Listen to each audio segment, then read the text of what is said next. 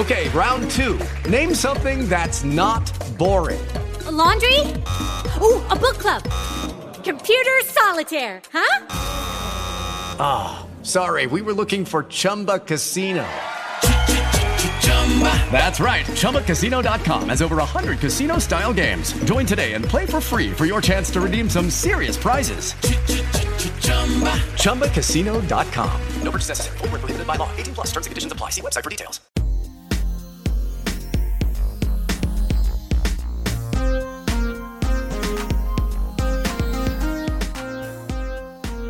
Hey everybody, welcome back to Screen Heroes. This is episode 121, and we will be reviewing season 2 of Luke Cage, the Marvel Netflix series starring Mike Colter.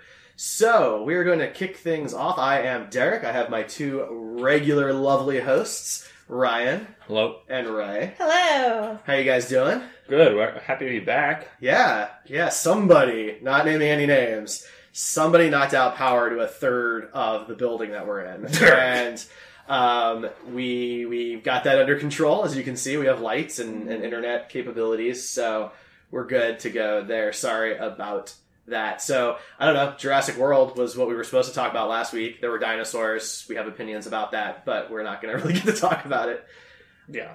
I'd like to apologize to Ryan for making him watch a movie he wasn't that interested in, and we still didn't talk about it. It's fine. It happens. That's only, the third time that's happened or something? I don't know. That we've made you watch a movie you didn't want to see? No. We didn't end up talking about? I don't know. It might only be the second time. I can't remember. Fair enough. It happened once before. Either way, not a big deal. Not a big deal. I'm going to get reimbursed from the Patreon, so it all works out, you know? Yeah, you let me know when that happens. So let's kick things off with our news segment. What would you guys like to start with in the news area? So just today, Yvette Nicole Brown was announced to officially replace Chris Hardwick on AMC's Walking Dead, or Talking. Talking Dead, yeah. Yeah. Well, what is the Walking Dead panel? Yeah. I think. Would they say she's replacing him on the show? There's a lot. I thought it was the Walking Dead panels at Okay. San Diego. That's fair.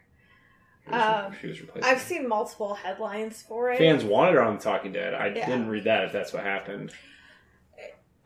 Big fan campaign for her. Fans absolutely love her. Her work on Community is hilarious, and since she left Community, she's been hosting a lot of shows very similar to Talking Dead, both on AMC and Sci-Fi, so she feels like a good choice for me. Yeah, I mean, if you've ever watched Talking Dead, she's obviously a mega fan of the show. Sometimes annoyingly so. A little bit. But I think that, she has the passion for it, sure. And so I think, I wouldn't have probably signed the petition, but I'm not upset about that. Get rid of the person that you had to get rid of and put, somebody that's a passionate fan in there. And I'm good with it. I only really know her from Community, so I actually didn't know that she did talk shows and stuff like that. She doesn't really. She's been a guest on Talking Dead a few times. She's just super passionate. She brings, every time she comes on, she brings a huge... Melee. That's true, she did. She brings a huge notebook of things she wants to talk about that happened in the episode. It's ridiculous. Well, that's cool. I'm all for super fans leading those types of shows. I think that's how you get a lot of passion out of it. So for sure. Works for me. What else we got? Michael Douglas wants a Hank Pym prequel movie. It's just an actor wants to have role in a multi-billion-dollar franchise. So he wants to basically have did they have to do an entire movie where they de-age him? That's going to be very expensive. Yeah, it absolutely would be. I don't think they're going to do that. Well, not only would they have to de-age him, they'd have to de-age Michelle Pfeiffer too, because you're not going to do him without Janet. Yeah, you're right. So not happening, but nice of him to say that he'd be willing to. Name an actor that says I don't want to be in another Marvel movie. Okay, the only one is Red Skull. Whatever, we get that. Hugo Weaving. Look, I'd like to announce that I am willing to do any role. Movie. You're willing to do any role in any comic book movie. Yeah. So I'm just saying, if you need somebody, I'm definitely willing to put myself out there for the role. So that's very kind of you. Yeah, no problem. Just I do it for the fans. Really taking one for the team there.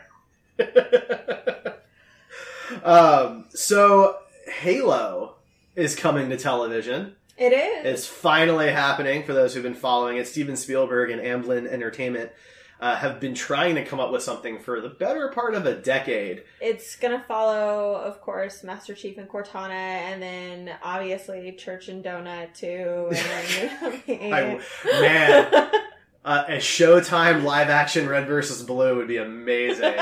Rooster Teeth, if you're listening in, call up Steven. Anyway, no, it's actually rumored to not follow Master Chief at all. Just to kind of do some universe building, show more aspects of the war, maybe possibly how the war began, and different aspects of that. It will be a Showtime show. It's been given a 10-episode order for season 1, and, it's about time Showtime did something kind of big branded, because, it's been a while. HBO's got big stuff, between Game of Thrones, Westworld, and now Watchmen, and then Starz has had some good runs with Black Sails and American Gods Ash vs. Evil Dead. Ash vs. Evil Dead. Yeah. But Showtime really hasn't had much to compete with. There were originally rumors that Star Trek Discovery, or the Star Trek show, was going to be a Showtime show, but that ended up, of course, not happening. So, we'll have to see. I imagine this is still a couple of years off, maybe end of 2019, but I would imagine this is a 2020 show when it does happen. But, it's happening. So there's that. Oh boy. Oh boy.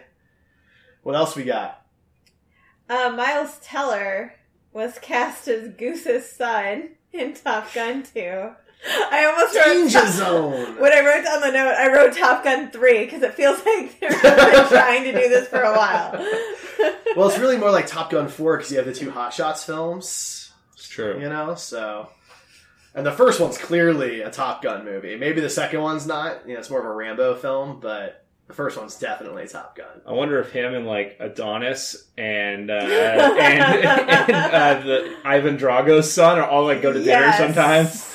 They're like, guys, remember when our dads were cool in the 80s? Yeah.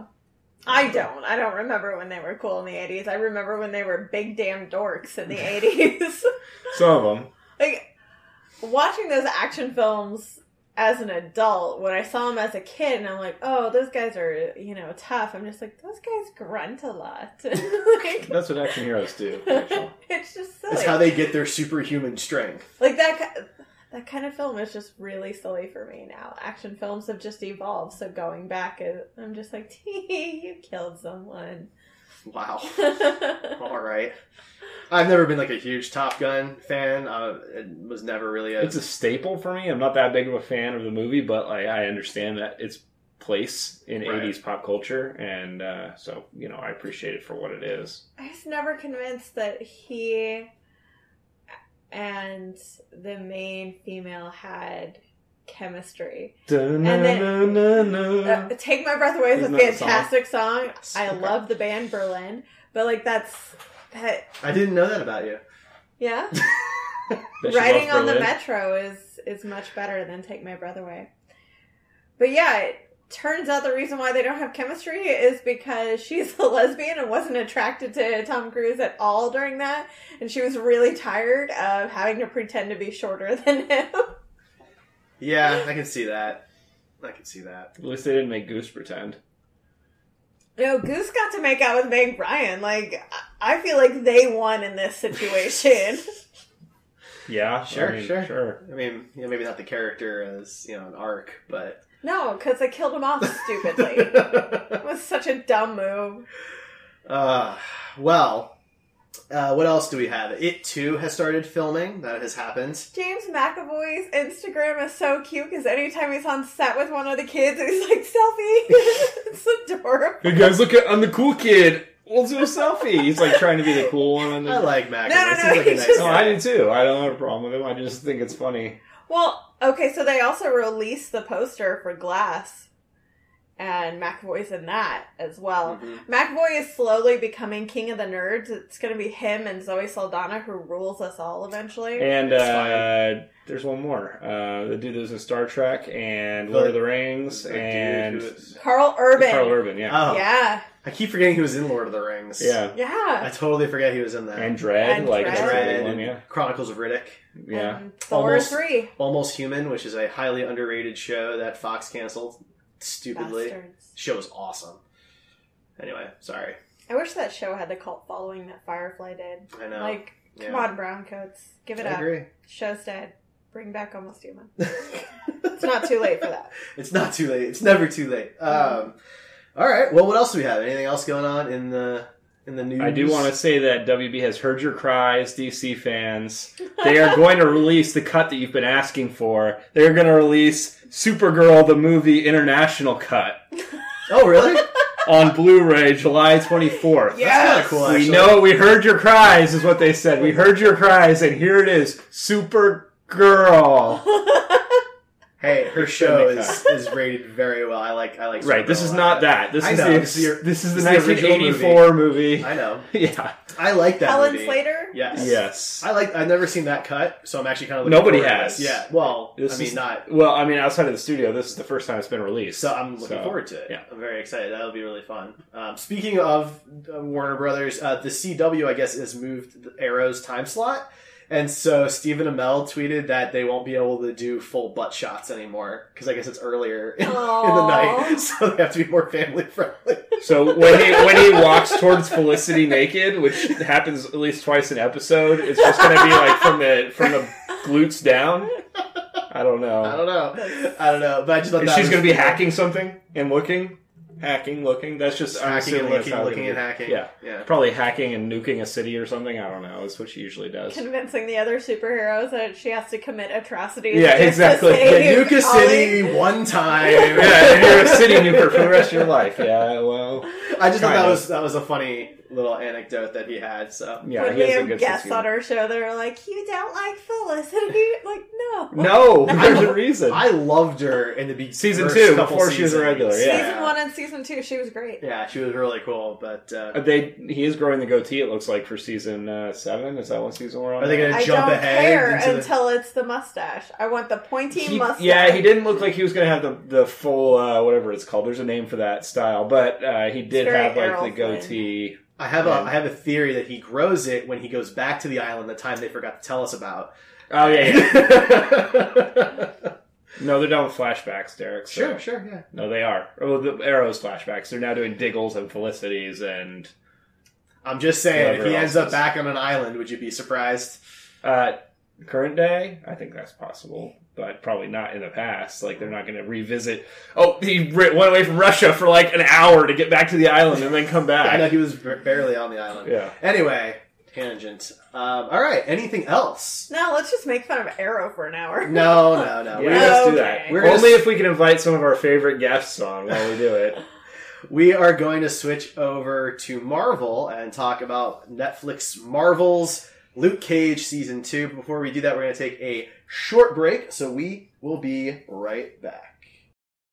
Hey guys, it's Derek of Gamer Heroes, the Heroes Podcast Network's dedicated video game podcast series. Join us every other week as John and I talk video game news, what we're playing now, and other major topics in the video game industry. We cover everything from esports to indie games. We also interview developers and publishers, so join us every other Wednesday for new episodes. We'll see you there. All right. Welcome back. So, let's go ahead and talk Luke Cage Season 2. At this point, I guess we should probably provide your spoiler warning, especially if you haven't seen Season 1, right? Because or the other Netflix shows. Have happened. Yeah, any of the other Netflix shows are kind of fair game here. Not sure. I mean, there's not a ton in Season 2 that really focus on any of the other shows, but this is your spoiler warning, right? For any of the Netflix, Marvel, Defenders type things. Where would you guys like to start? There's a lot to talk about here. 13 episodes of content, so more than a normal movie review. So, just wanted to point out some fun facts and trivia. Last time we talked about this, I was very upset that they hadn't had a lot of female directors. They brought 6 on for 13, and Lucy Liu directed the first I did notice episode. That in the credits. Did she? I missed that. She directed the first episode of Season 2. I thought that was pretty cool. 5 of the women were women of color as well. So it's a good mixture. 2 black women, 3 Asian women, and 1 white woman directed. So it's pretty impressive. No, that's really cool. I'm a big Lucy Liu fan, so that's really neat. I totally missed that in the credits. So I tried not to watch the credits too much because I didn't want any spoilers for like guest appearances for that episode. Because they put those in there. Yeah, so I purposely wasn't really paying attention to the credit sequence this time around. So, but they had a lot of female writers on. They really stepped up their game on some inclusion and diversity, and I feel that was really a good thing. Yeah, absolutely. Overall, I was really happy with the whole season. It had its down points, which we'll talk about a bit, but I thought that the whole season was focused more on character development. There was a lot of monologues, a lot of dialogues. It was really about hashing out the character's past, and they didn't get to really do that in the first season, so I particularly enjoyed watching each character grow. Yeah, I definitely feel like they were able to focus much more on showing who the characters are. Even little stuff is just showing Luke Cage's powers a little bit better, easier to kind of see what his range is and what he can do. But even just around him, Mariah, Shades especially, and Misty, I feel like really got a lot more depth and complexity to them. Shades went from being a character I found fairly annoying in Season 1 to actually being possibly my favorite part of Season 2. He's a compelling, logical villain. Yeah, he's still a terrible person. Oh, sure. Yeah. Yeah, I thought... I guess we're just doing overall characters and whatnot at this point. But yeah, well, I mean, if you want to dive in, we can... They did a good job this season of making you sympathize with a lot of the villains and kind of making you care. And a lot of the Netflix shows haven't had that as much. But... this season, they took that very seriously, you could tell. And, I mean, they obviously heard the criticisms about Season 1 and how they had a great villain and they killed him off 6 episodes in, or however many episodes it was. And this time they gave us 3, 4 really solid villainous characters. And most of those are fairly sympathetic, and you can kind of tell, kind of like Killmonger in... Black Panther, you can kind of see why these people are this way and feel, something for them, which is always a good trait for any villain that's written in something like this. Yeah, I mean, my least favorite villain is the one that I just can't relate to at all. I can't see where they're coming from. And like Bushmaster, for example, I mean, by the time you learn everything that Mariah's family did to him and his family, you're like, yeah, I get it. I'd want to destroy them too. you know, like, sure, he's still murdering people and it's still very illegal, but you get the leap of that logic of, you destroyed my family, so I'm going to destroy yours. I get that. I can totally understand that concept.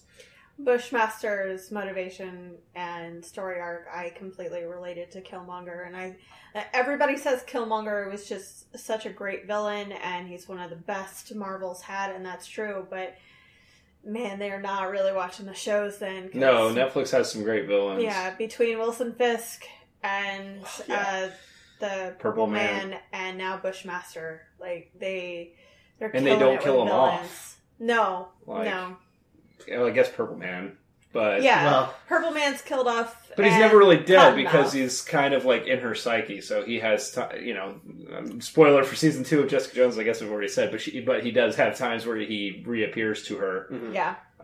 Because I mean, he's much more of a psychological Absolutely. villain, whereas Bushmaster, I mean, yeah, his motives are very interesting and his character is really fleshed out and deep. But at the end of the day, he's really just becoming a gangster who is, shooting up Harlem and trying to burn down, Mariah and the Stokes fortunes and things like that. Dillard, no. But I even found that Mariah was much more interesting in this season. She really kind of goes off the rails and becomes kind of the crazy psychotic villain where you just never know what she's going to do next. Like, Bushmaster was very calculated. He had very specific people he was going after. He didn't even really want Luke Cage. The times where he was forced to confront Luke Cage, other than the one time on the bridge, he wasn't really trying to kill him. He just wanted to get him out of the way. Like, leave me alone. I'm going after the Stokes. I don't have a problem with you. But Mariah, anybody is fair game at any moment. You just say the wrong thing and she could just destroy you. Yeah, earlier today I was talking to John from Gamer Heroes about this show, and I said, you're not going to watch the podcast to find out my opinion on it? Of course, John is far too busy. Of course. But he had a major problem. He hated Mariah, which not in the way that you're supposed to hate her. He just thought she should have died like 3 episodes in. And, me and him kind of had a debate, and he pretty much ended with telling me that I was never going to change his opinion. That's what it was. Which if you've watched Gamer Heroes, you've probably heard something similar to that before. But, you should listen to this week's episode. He had a major problem with, her flip switch, whatever, when she went from the beginning when she was trying to get out of the dirty stuff and go clean to instantly lighting people on fire. It wasn't instant. That was 12 episodes. So, not completely instant. Well, it wasn't really. I mean, that was like episode 3 or 4. I think that she was when she was trying to open the center and get out of the gun game. She was still trying to do that. Episode 3 was when the center was there. By the first episode, they talk about her being done with guns and being legit. So, but even then, Shades is much more wanting to be legit than she is. Yeah, he's very much. If we do these things, sell the painting, and we can be legit tomorrow. And she didn't want to do that. She still was kind of tiptoeing that line when it was convenient. She wanted everyone to think that she was going straight. But at the end of the day, if it was going to suit her to do something illegal, she was still going to do it. Whereas Shades really wanted to step away. He was done, right? That's kind of part of his arc. So I don't think it was much of a flip switch as much as she just got to a breaking point where she just gave up trying to pretend that she was going straight. You know what I mean? She was probably my least favorite part of the show, and I think it's because they focused so much on her. She had so many straight up monologues, and she commanded so many scenes that honestly I feel like you could have changed the show to be called Mariah Stokes instead, and it makes more sense. I think more of this season was about her and her conflict with Shades and Bushmaster, and Luke Cage was a side character in his own show. Yeah, and I actually, when I was talking to him about it, I told him that it was weird he had a problem with that character transition when there were much, much bigger character transitions that took place over a much shorter time period. Yep. Which, that's towards the end, so I don't want to get into that quite yet, but... I want to talk about that. I'm sure it will. But I mean, it was really weird to me that he had such a problem, and it's good that you guys, I seem to agree with me that I didn't think that was my argument was that she went through a bunch of stuff that was pretty bad, and all of a sudden just stopped. It wasn't all of a sudden. She stopped caring about keeping up that persona, and. I mean, from my perspective, I felt like the whole thing was a facade. She was creating the center. I'm not saying she didn't want to do any good. I'm not saying that because I never thought that she was pure evil, but she definitely only does good when it suits her.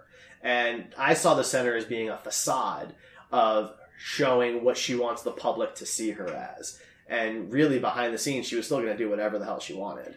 It's really, she has one of the best examples of Stockholm Syndrome I think I've ever seen done in a television show, especially live action, because she blames Mama Mabel for her entire upbringing and how this woman controlled her and abused her throughout her entire life. But that's all she wants to be. She wants to be a prominent figure in her community, and she wants to be a badass bitch that runs everything. So that's all she wants, is to be her grandma, even though she hates her with a passion. So, which is kind of the theme for the entire show. Everybody is that. They become who they don't want to be. Yeah, actually, that's a very good point. In chat, Dokrev said that he thought that Shades and her relationship was weird, which is something that was brought up to me by one of our other friends. He had watched the show and I hadn't. And yeah, I thought it was awkward and weird. It was so creepy, that last episode last season where she licked him. Yeah, and then there was more of that this season. But yeah. I think... that restaurant scene was... me and Dokrev talked about it earlier, and I told him that I figured it out. I figured out why it was so weird. And it was intentional. It was because, you're looking at a closeted gay man that's in a relationship with a woman for... there's obvious reasons there to maintain his image or whatever the reasons are. And so it's supposed to be uncomfortable because it's super uncomfortable for him. And so that needs to translate to the viewer. I believed he was bisexual. maybe so. I thought he was truly in love with Mariah, and I didn't get that vibe. I did. I just really, but I mean, you can. I also feel like you can be in love with someone without it being a physical, sexual type of love too. So I mean, they didn't really dive too deep into it. So I'm not really sure, right? But he obviously had some type of sexual relationship with Comanche when they were in prison, and he said he loved him. Right. So. And I don't know if we want to switch gears to talk about Shades or not, but the Mariah aspects of it though. Was weird. I mean, Mariah was in a huge position of power in Harlem. She had all the money, but she also needed somebody who had the connections and the experience from the darker side of things, because she didn't have that. From the first season, what was his name? Copperhead. Cottonmouth and Diamondback. Yeah. They're all named after snakes. I know. That's why I said Copperhead. Cottonmouth.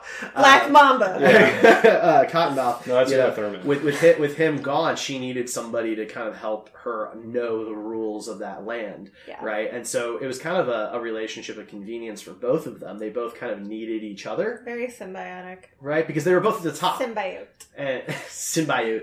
But when you're at the top, there's only so many options, right? And so it wasn't like they were going to be dating anybody else. Right. Who else were you going to bring into that level of knowledge for what was going on? So it's kind of hard to take that all apart and know for sure if it was, quote, true love, or if it was more of just a relationship of circumstance. Yeah, exactly. Like I believe they. That's what I thought it was, and I don't think that he hated her or anything, but I don't think he was in love with her in the traditional sense. Maybe he cared enough about her to where he could call that love, but I didn't get the feeling that he didn't enjoy having her lick his face or any of that. So I didn't get that vibe. Maybe I was off on that, but.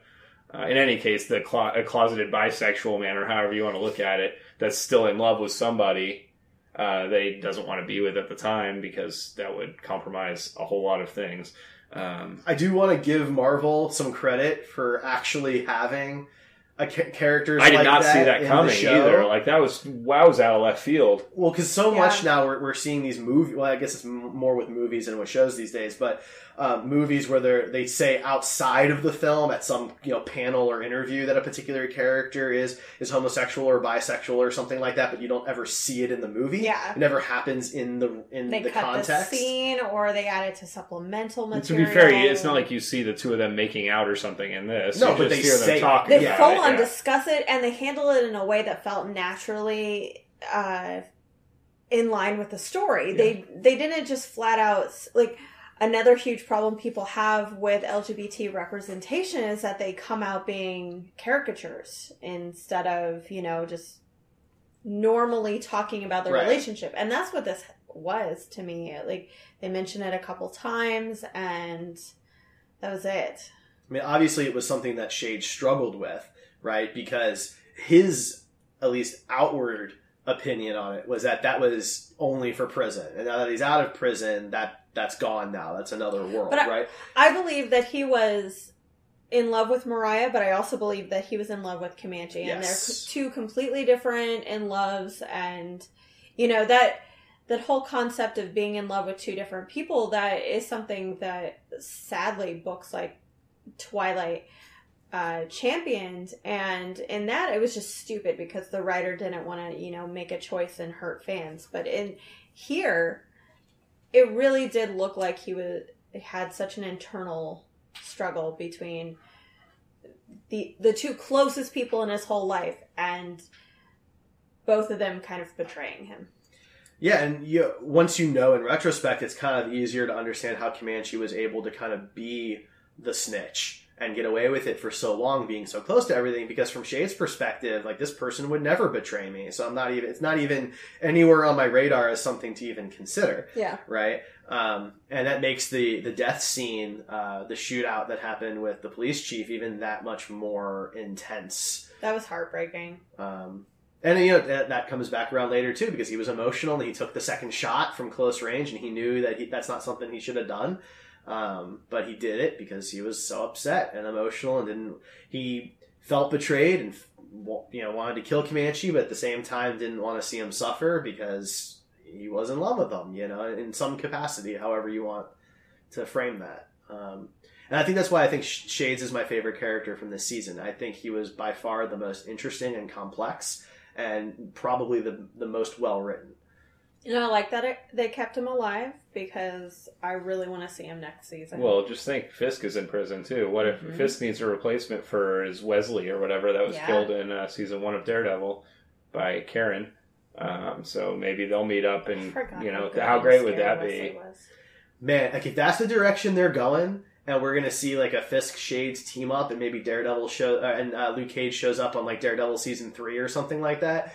I mean, that'd be fantastic, because you're talking about those two actors are. But really the only downside and reason why I wouldn't see them doing that is because you would literally have to be watching, you would have to have watched all of Luke Cage, and you would have to watch all of Daredevil. So that's those two shows for sure. Not necessarily. At this point, I think Marvel needs to give up on who's done their homework or not. They need to make great stories, and if that means crossing over, then that means crossing over. I agree. But I have a fan, we'll talk about it later, but I have an idea of where I want them to go, but I doubt they were going to go that way, but we'll talk about that part. I just feel that Infinity War doesn't make any sense if you haven't seen other films. If you didn't know what they were leading up to, it is not a standalone film. You have to have at least watched a few. So how many people are not watching all the? I mean, well, you guys, I guess, don't watch all the shows, but most people have watched. I'd say a vast majority have watched all of or are watching all of the Marvel shows. And I'm not sure if at this point. I'm not sure it's difficult to bring in other characters. I mean, Iron Fist shows up for an episode. Which is the best episode of the season. And the best episode that Finn Jones has appeared in. It's my favorite. Because Scott Buck wasn't the showrunner on this. But my point is, though, he's able to come in and say some throwaway lines about who he is, and you just accept that that's who he is, and that you don't need to see his entire season to understand that. If you want to have Shades and Fisk get together, you don't necessarily have to tie that back to everything Shades has done. No, but to get the most out of the character. I mean, I feel like there's so much depth to the character that if you miss out on that and all you're seeing is whatever future there is, I agree with you. I think that it's more fun if you've seen all this stuff and you can appreciate all this stuff. But at the same time, Marvel just needs to let that go, trying to make standalone stuff. They are 8 TV shows in, 20 movies in. Let it go at this point. Just make the stories you want, and if people want to play catch up, they can. Yeah. That's on them. Especially on Netflix. I mean, it's all right there. You can watch it immediately. It never comes down. They never get rid of their own content. And I mean, one of the things that, of course I'm going to bring up Star Trek for just a moment, but one of the things it did well was that type of universe building. In the jar. No. But they did that type of universe building, though, where they kind of just assumed that you're going to do your homework, you're going to watch these shows, and you're going to understand what's going on. And they did that a few times between The Next Generation, Deep Space Nine, and Voyager. Those shows crossed over. There were characters that moved back and forth. And if you didn't know where they came from, you weren't lost, but you definitely didn't get the full picture, right? And that was the 90s. It's 2018 now, and these are streaming shows that you can watch whenever you want. They're only 13 episodes. I don't feel like it's a big ask when in the 90s these seasons went twice as long and you were still expected to watch them. Yeah. So I hope that they do that. I hope that they are able to continue bridging these gaps, because at the end of the day, Manhattan is not a big place. There's millions and millions and millions of people there, but it's tiny. And the range that these characters are watching over, Harlem and Hell's Kitchen, are small spaces. So there should be more crossover than there already is. Story-wise, why I don't think Fisk would actually pick up Shades is because everybody's going to know that Shades is a snitch. Yeah. And I don't think Fisk would deal with a snitch. But I also think... They could write it out. They could figure out a way to write it out, think but still. Fisk is the type of guy, though, who wouldn't... He could see the potential or something. Yeah, he'll see the potential in Shades, and he's not one to be scared away by something like that. Right, because his ideology would be, fine, you snitch on me, and I'm going to destroy you. Right, that would be the risk Shades is taking, because what Fisk would do to Shades, I mean, can you imagine? Way worse than what Mariah tried to do. I'd be way scared, more scared. So I think Fisk would just take control of the situation. Probably. And that's probably the way they would write it. I just feel like, I don't know, I feel like it would be a little out of character for him to bring on somebody that's just sold out another mob boss, crime lord, whatever. But remember that Fisk, his intentions are also very different than Mariah's. That's true. You know, he wanted to rebuild Hell's Kitchen. His end goal, like, he was doing all the wrong things. But that's what Mariah wanted to do, too, is bring Harlem back up and... But she wanted to be the queen of Harlem. She wanted to rule Harlem. Fisk wanted to mold it in his image because he honestly felt that was the way for Hell's Kitchen to be the best it could be. Like, he did it, he did the wrong things, but his intentions from his perspective were pure. Mariah's intentions were never pure. That center to help out people, that sounded like a really great thing. We could use one in Kansas City. Preferably without the severed heads. Right. We don't need and that. the insider trading. Yeah. And... we don't need that. Well, I mean, they can have, there's some, that's fine. I don't care about that. Free healthcare, it's... Sure. Trade-off. Yeah. Okay, we went really off tangent there. We did. It was good, though. Circle back around. We need to talk a little bit about some other characters. We can spend a little bit more time on Bushmaster and Tilda Johnson. So before we move to Bushmaster, maybe we should do Tilda, because we've talked about Mariah already, and then we can move away from the family. Tilda is a decent enough character compared to everybody else who was just outstanding. She was very disappointing. I thought that once she came on screen, like, oh, God. Okay, guess I can tune out. If she had been in Iron Fist, I probably would have been impressed with her because she was a great actress and she had a decent enough story. But I don't know, surrounded by the other characters, she just was there dull. were a lot of standouts this season, so for me anyway. So yeah, she was one of the characters that didn't really stand out to me. Exactly. She's specifically. kind of so she was fine. She just didn't really I don't know. I liked how she handled herself. I liked her storyline. No? Until the end. Oh, you didn't like the... I feel like I'm going to be jumping around if I get into it too much. No, you're good. The switch at the end? But there's 3 characters that all change their... completely do it. I felt like we went at the very end from season 2, episode 12, into season 3, episode 4, because there was a huge change in characters from episode 12 to episode 13, or even beginning of episode 13 to end of episode 13. And she was one of them. Like, she went from this healing character that is that wants to distance herself from her family and everything else to killing her mother and being super upset that she didn't get Harlem's Paradise in the deal, which is not in character for her at all. And then showing up at Harlem's Paradise looking ridiculous. Why does she go there looking like a Fraggle? Like, I thought the same thing. I was like, she has a Fraggle haircut. She is this gorgeous hippie woman this whole time. She shows up as this, joke of a hip-hop queen when, you have Misty Knight who pulls that off way better than she does. What happened to you? Well, so my biggest problem is logistical. So she visits her mother in prison and kisses her. There's poison. She's not going to be a suspect for that? There's a visitor's log. Everybody knows who's come in contact with her. You don't think she'd be, person number 2 that they talk to after Luke? Maybe it gave her, a heart aneurysm or something. Sure. She says the word Tilda. Right. So let's assume for a minute that none of that's recorded in there, right? For just a moment, okay? It couldn't have been that long.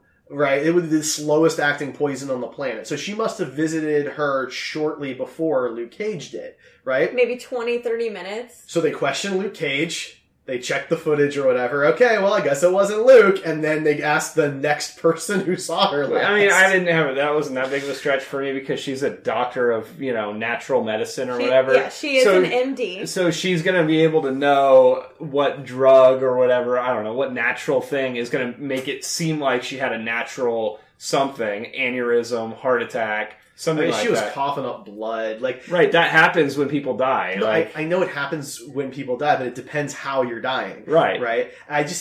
There's a certain level of, there's suspension of disbelief, right? It's also very possible that the cops didn't care. This is a fictional world, and yes, in the real world, somebody would have been prosecuted, charged. No, somebody would have just been given, a week's paid leave and then brought back on. If it was a cop, anyway. Anyway, sorry.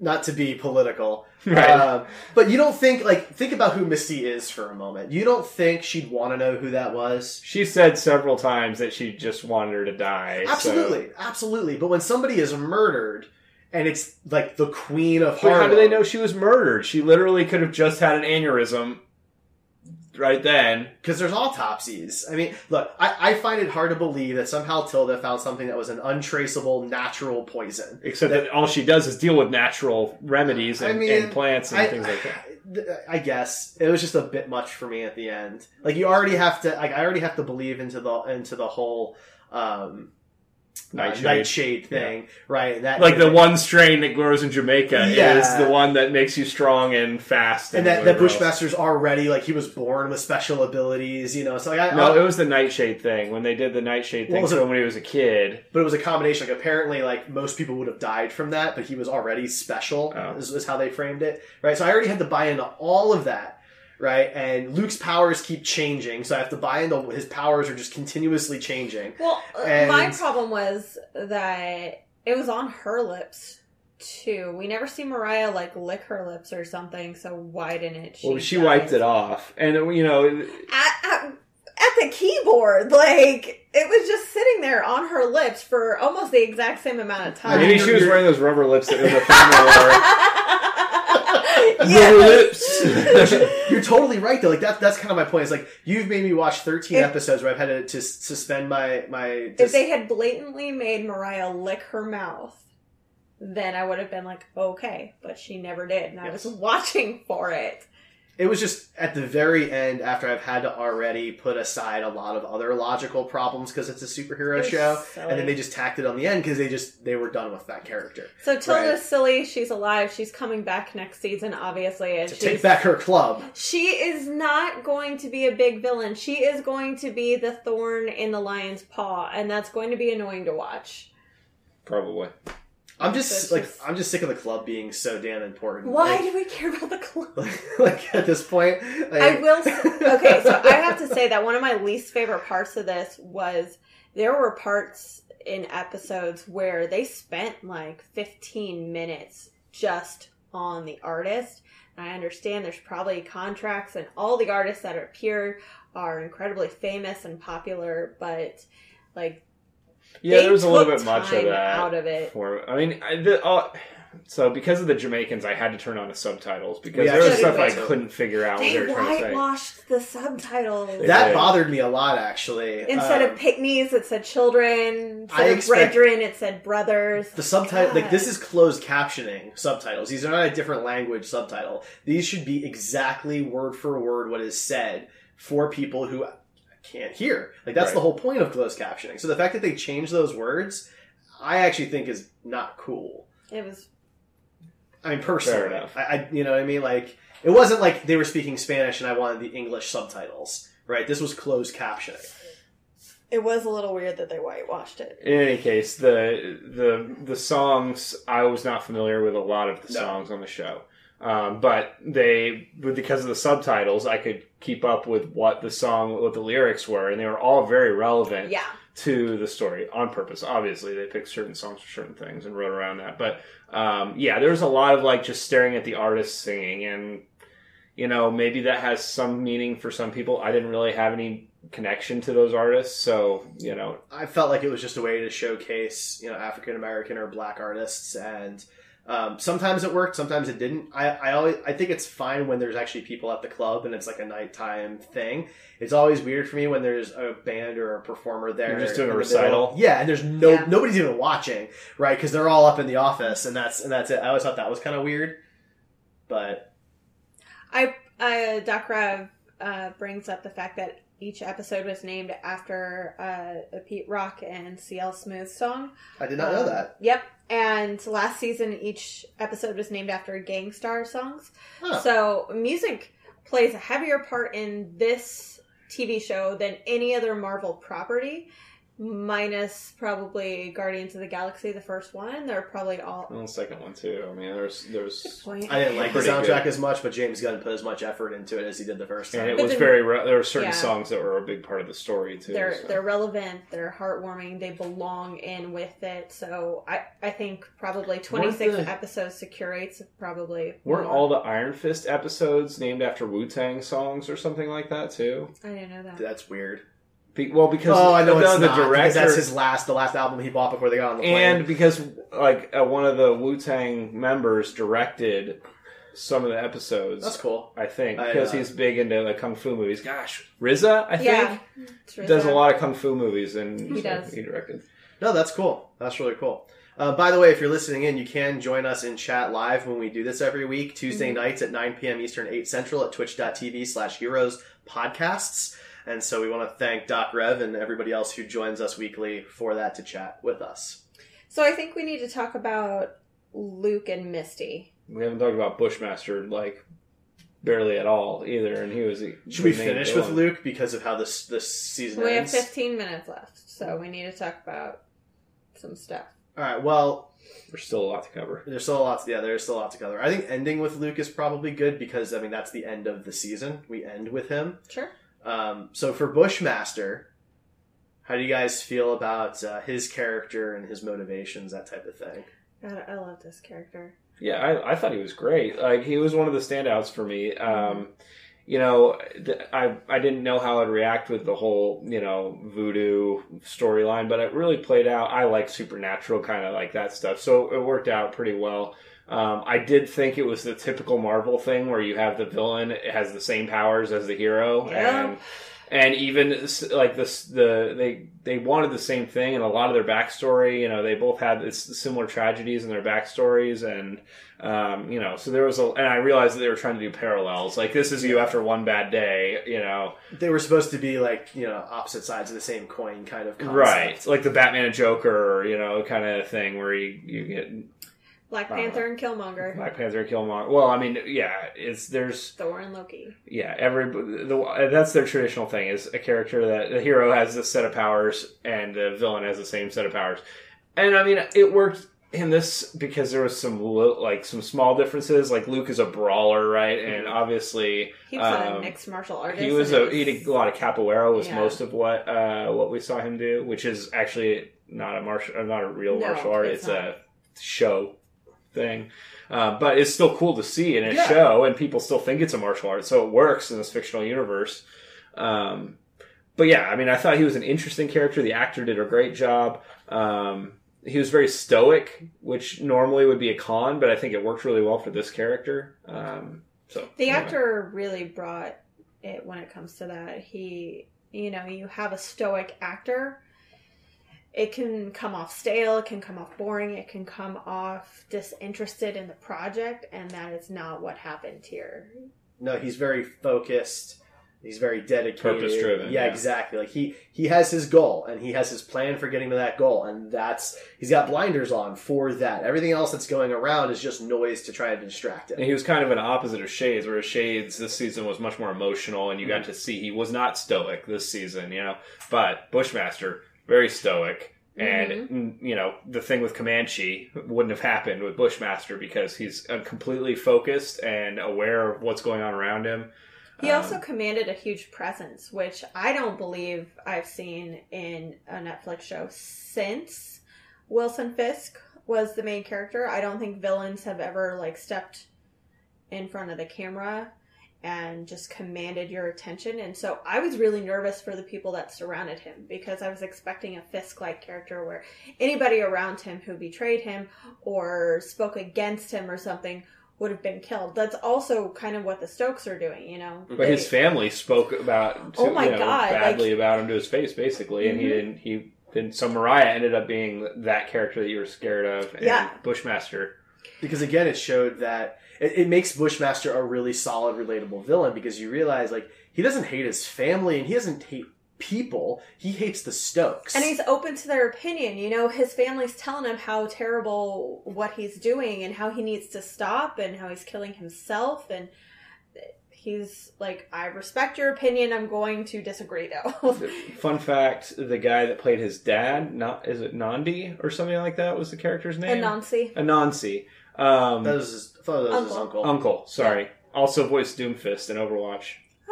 Oh, I thought he looked familiar. I couldn't place it. Yeah. Yes. That's so cool. Yes, that's so cool. So you play video games and you can get that little reference. But I actually thought he was great, too. Very... Anansi was good. He was a standout, but you didn't see him very... Like, he wasn't a main character. Side character. Yeah, he was a really solid side character. You did care. Like, if he was disappointed in his nephew... you cared about that, Well, and Bushmaster cared. Yeah. Like, he wanted his uncle to agree with him, but he respected that he didn't, and he was bummed out that he didn't. And watching him burn alive was rough. That's heartbreaking. Yeah. Like, that whole scene, seeing all those innocent people that just came there for dinner because their family goes there, like, that was a little sad. Well, it turns Mariah into a villain that... you can just completely hate. Yes. Right? Whereas most of the other villains, even the really brutal ones like Fisk, they still have rules that they follow. Like, that was kind of one of the main threads, was that Mariah just decided to break all the rules. Like, there's a code of the street, and even Fisk followed the code, and Bushmaster followed the code. But Mariah, was just like, nope, that's it. We're done. Yeah. I'm going to do whatever I want. And so she has no code anymore. And if you have no code at all, then... Well, she doesn't have anything because she did. Well, you know what I mean. Yeah. She did. But you know what I mean, though, right? Like, Bushmaster still had a code. Yeah. You know? True. You look at the people that he killed people that broke the law, like the Atreus Plastics and Cockroach, and, he broke... he killed criminals. Mm-hmm. Some of them were white collar, some of them were just flat out murderers, and some of them were they were really in with the Stokes. Yeah. Piranha was in with the Stokes. That's what that was really about. He was helping the Stokes make an absolute fortune. Mm-hmm. And that's illegally. Very, very much so. And that was something Bushmaster was going to pay attention to. Yeah.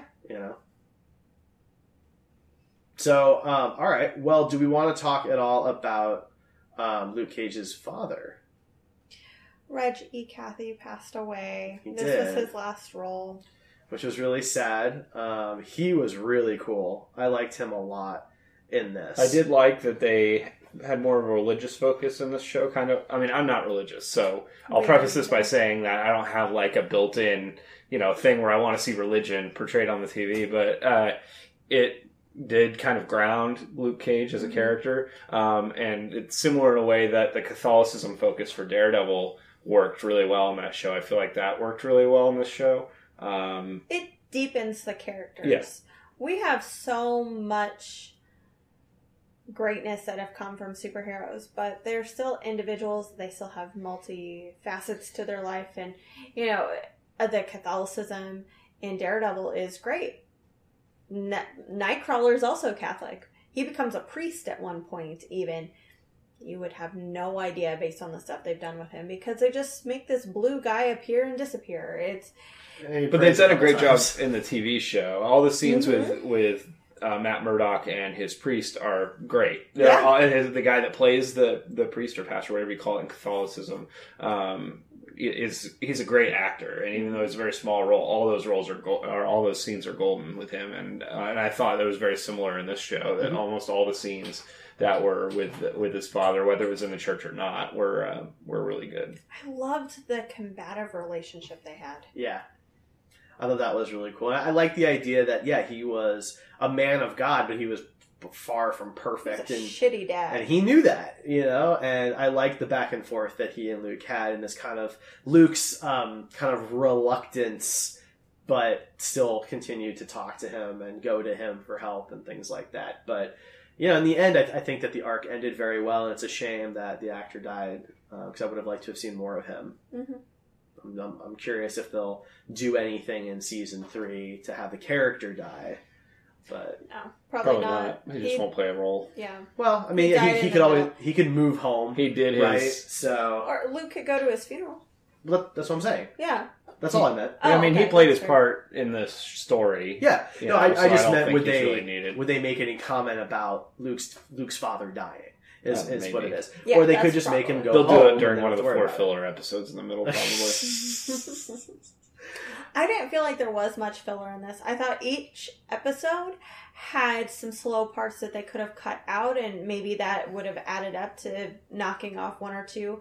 But I thought just this, the Daredevil seasons, like, they do it really well to where there's just not that much filler.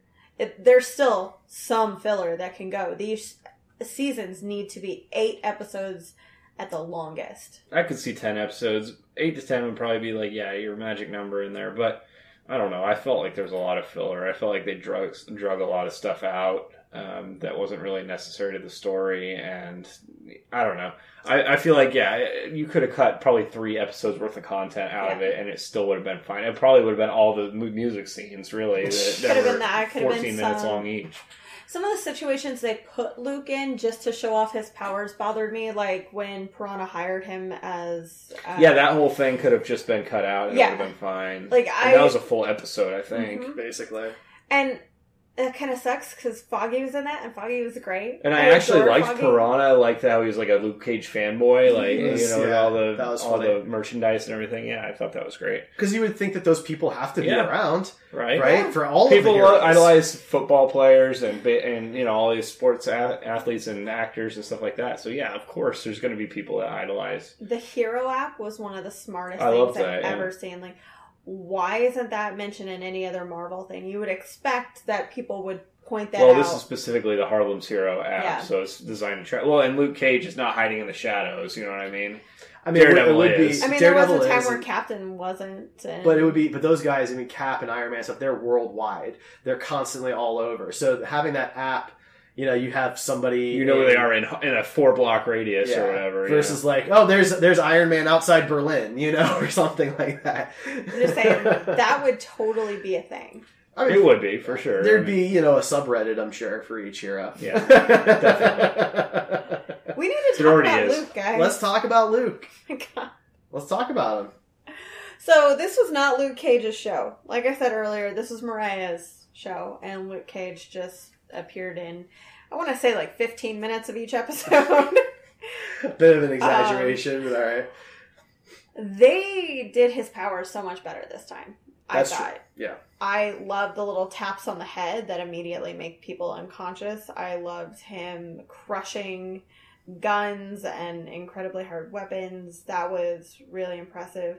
The things he could withstand was great. The fact that, like, in the first episode, he can take a Jericho bullet now. Yeah, that was kind of cool. Yeah, because when he went through that process in the first season, it made his skin even harder. Yeah, like, I mean, that was part of, you know, another suspension of disbelief. Yeah, that was kind of dumb the way they said it, but the fact that he just takes it and it's done, like, that was great.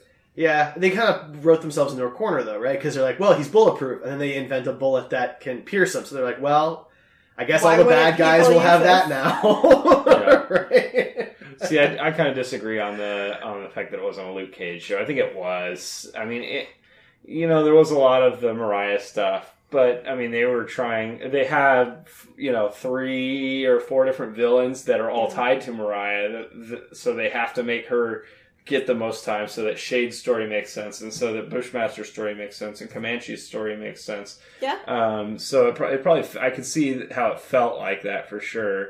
As far as the choreography, as somebody who's kind of a snob with fight choreography, the flicks and the taps were really annoying to me. I appreciate him in the first season because that was like, okay, I have all the strength, so why not? But you can only watch that so many times. It's not interesting to watch. They did a better job this season, though, of the actual choreography when he wasn't just flicking people on the head. Yeah. You could definitely see, like, he has, like, the straight-out brawler fighting style when he's actually trying to fight. When you see him fight Bushmaster, somebody that actually knows how to fight, and you can see he's throwing wild haymakers while the other guy's throwing, precise kicks and has much more speed and things like that.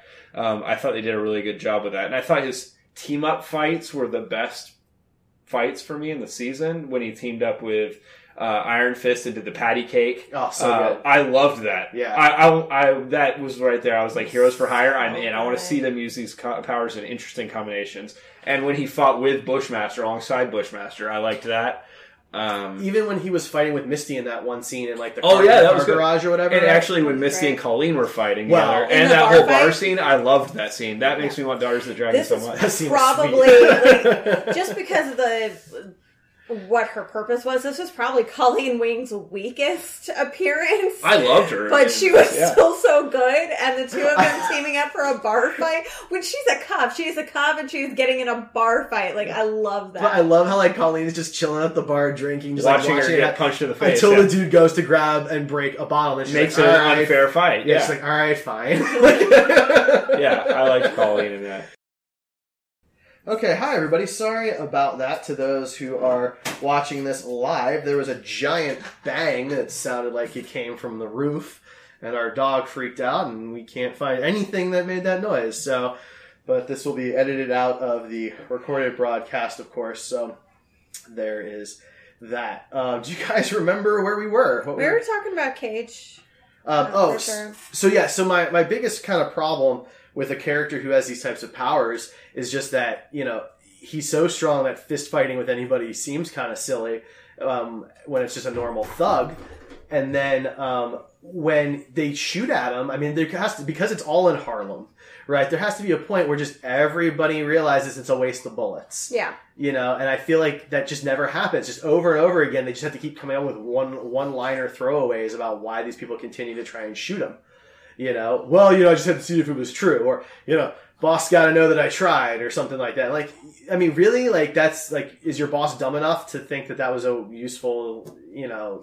Well, in this season, they did a better job, I think, of showing the bullets ricochet as well. Yeah, that was they cool. actually had the bullets ricochet and then hit people. So in the episode where he's at the party with Piranha, and they offer to shoot him, and he's like, what are you doing? That is so not a good idea. And he explains that the bolts could bounce off and hit somebody. And then which wasn't really ever a thing until this season. But... Mm-hmm. Well, it's because his skin's tougher now. Right. So now he can control ricochets into people. Like when he aimed ricochets at people, I was like, okay, guys, come on. This is ridiculous. Just wish your boobies could do that. I guess. I mean, who's saying that they can't? Yeah, nobody's ever tried and survived.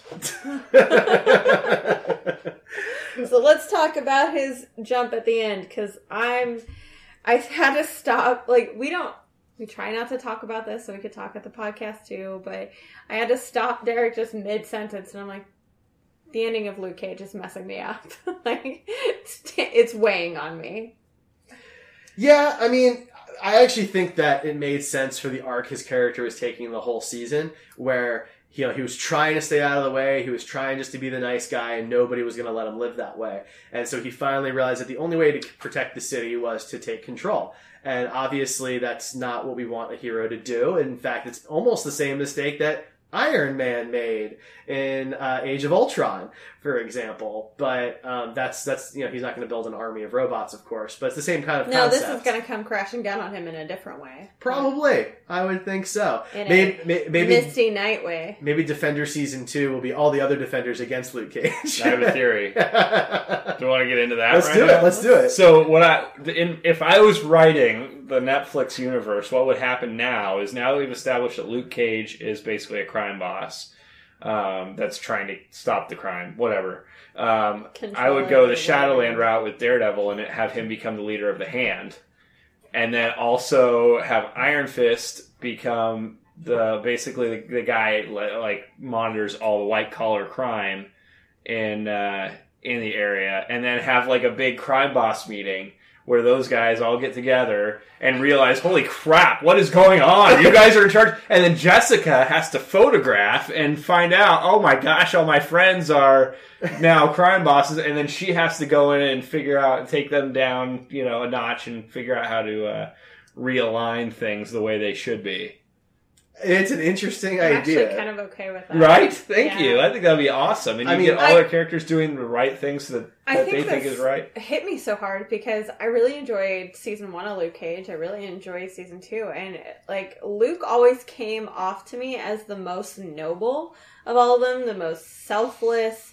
Iron Fist should be that way. He but should. isn't. He should, but he's not. Well, until this, he was really good in this show. So in that one episode he appeared in, he looked like a human and behaved like one instead of control of his chi. He wasn't brooding the whole time. So, but the point of this season was really to push Luke into realizing that he just can't seem to catch a break. Every time he tries to do the right thing, it backfires in some way. Yeah, and he loses Claire. And early on, which was kind of odd. Very early on. He loses the barbershop. People are making fun of him.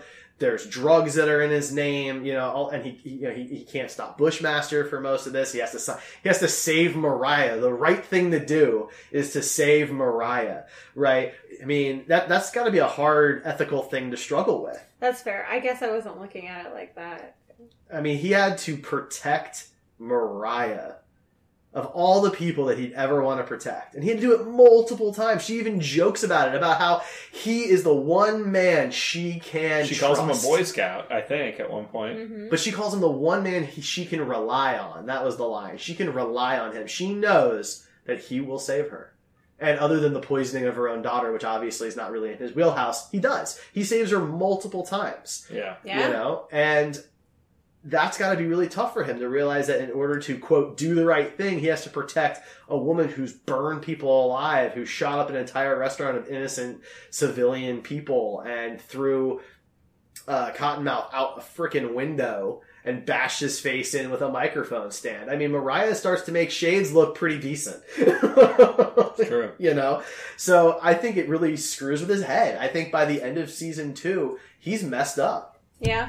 And he realizes that the best he can do to save people's lives is just to control it. Push the crime bosses to create safe zones. Make sure that the civilians have places to go where there's not street, shootouts and stuff like that. And create kind of a safe haven with the crime around it because he basically realizes there's nothing he can do. Yeah. He does Claire dirty, though. He does her real dirty.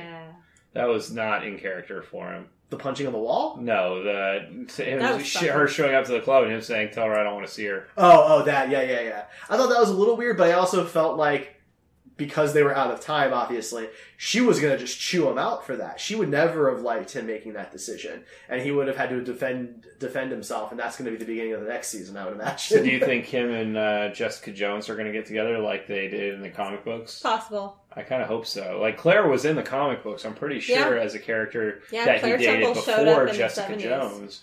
I just really loved the vibe that Mike Coulter and Rosario Dawson had. They had much better chemistry, I feel like, than him and Kristen Ritter, but I think everybody so bad. everybody ships Jessica and Luke. So. As long as they get Doreen as their babysitter, I'm good.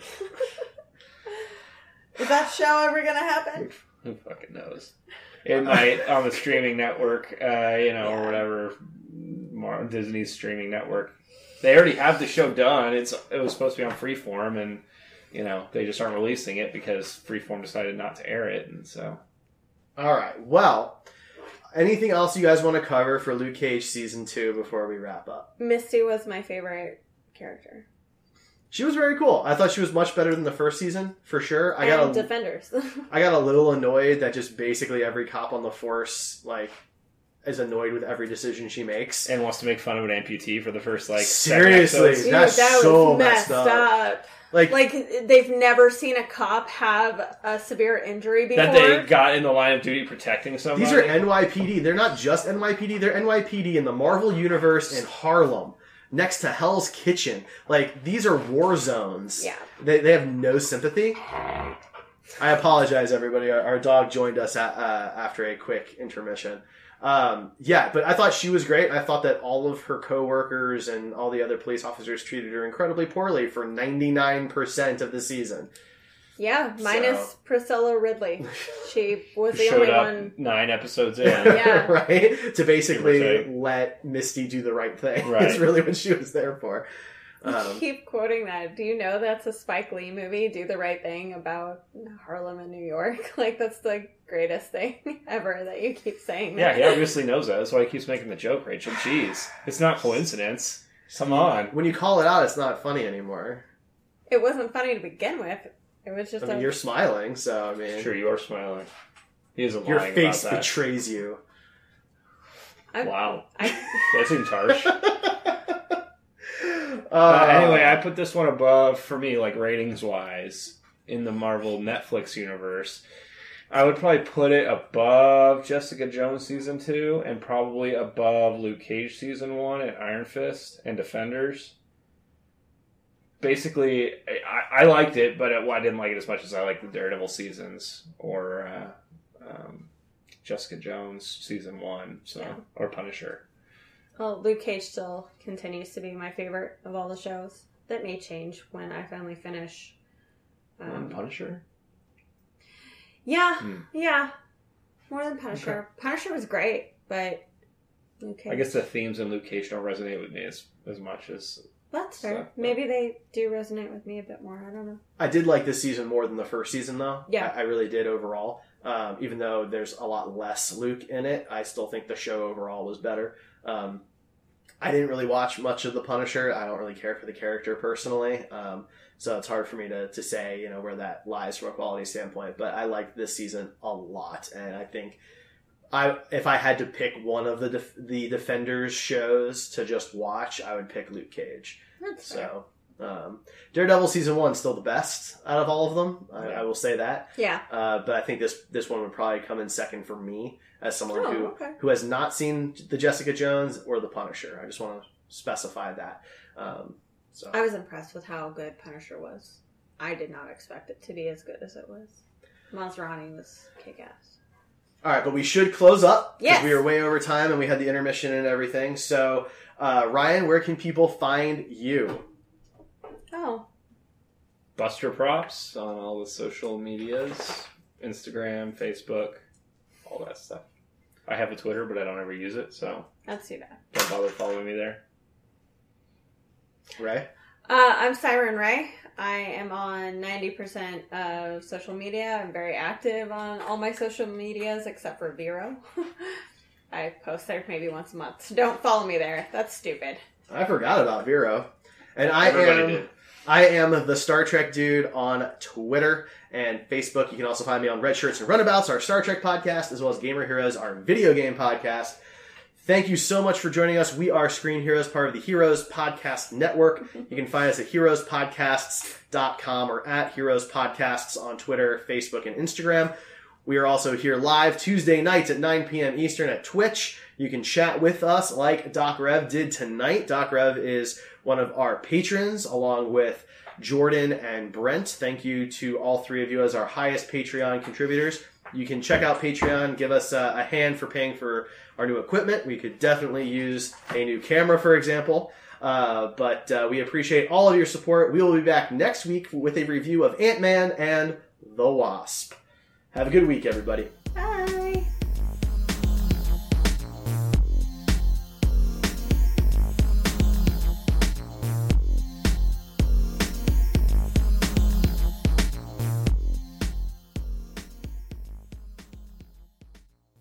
With Lucky Land Slots, you can get lucky just about anywhere. Dearly beloved, we are gathered here today to... Has anyone seen the bride and groom?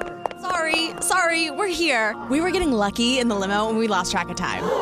No, Lucky Land Casino, with cash prizes that add up quicker than a guest registry. In that case, I pronounce you lucky. Play for free at LuckyLandSlots.com. Daily bonuses are waiting. No purchase necessary. Void where prohibited by law. 18+. Terms and conditions apply. See website for details.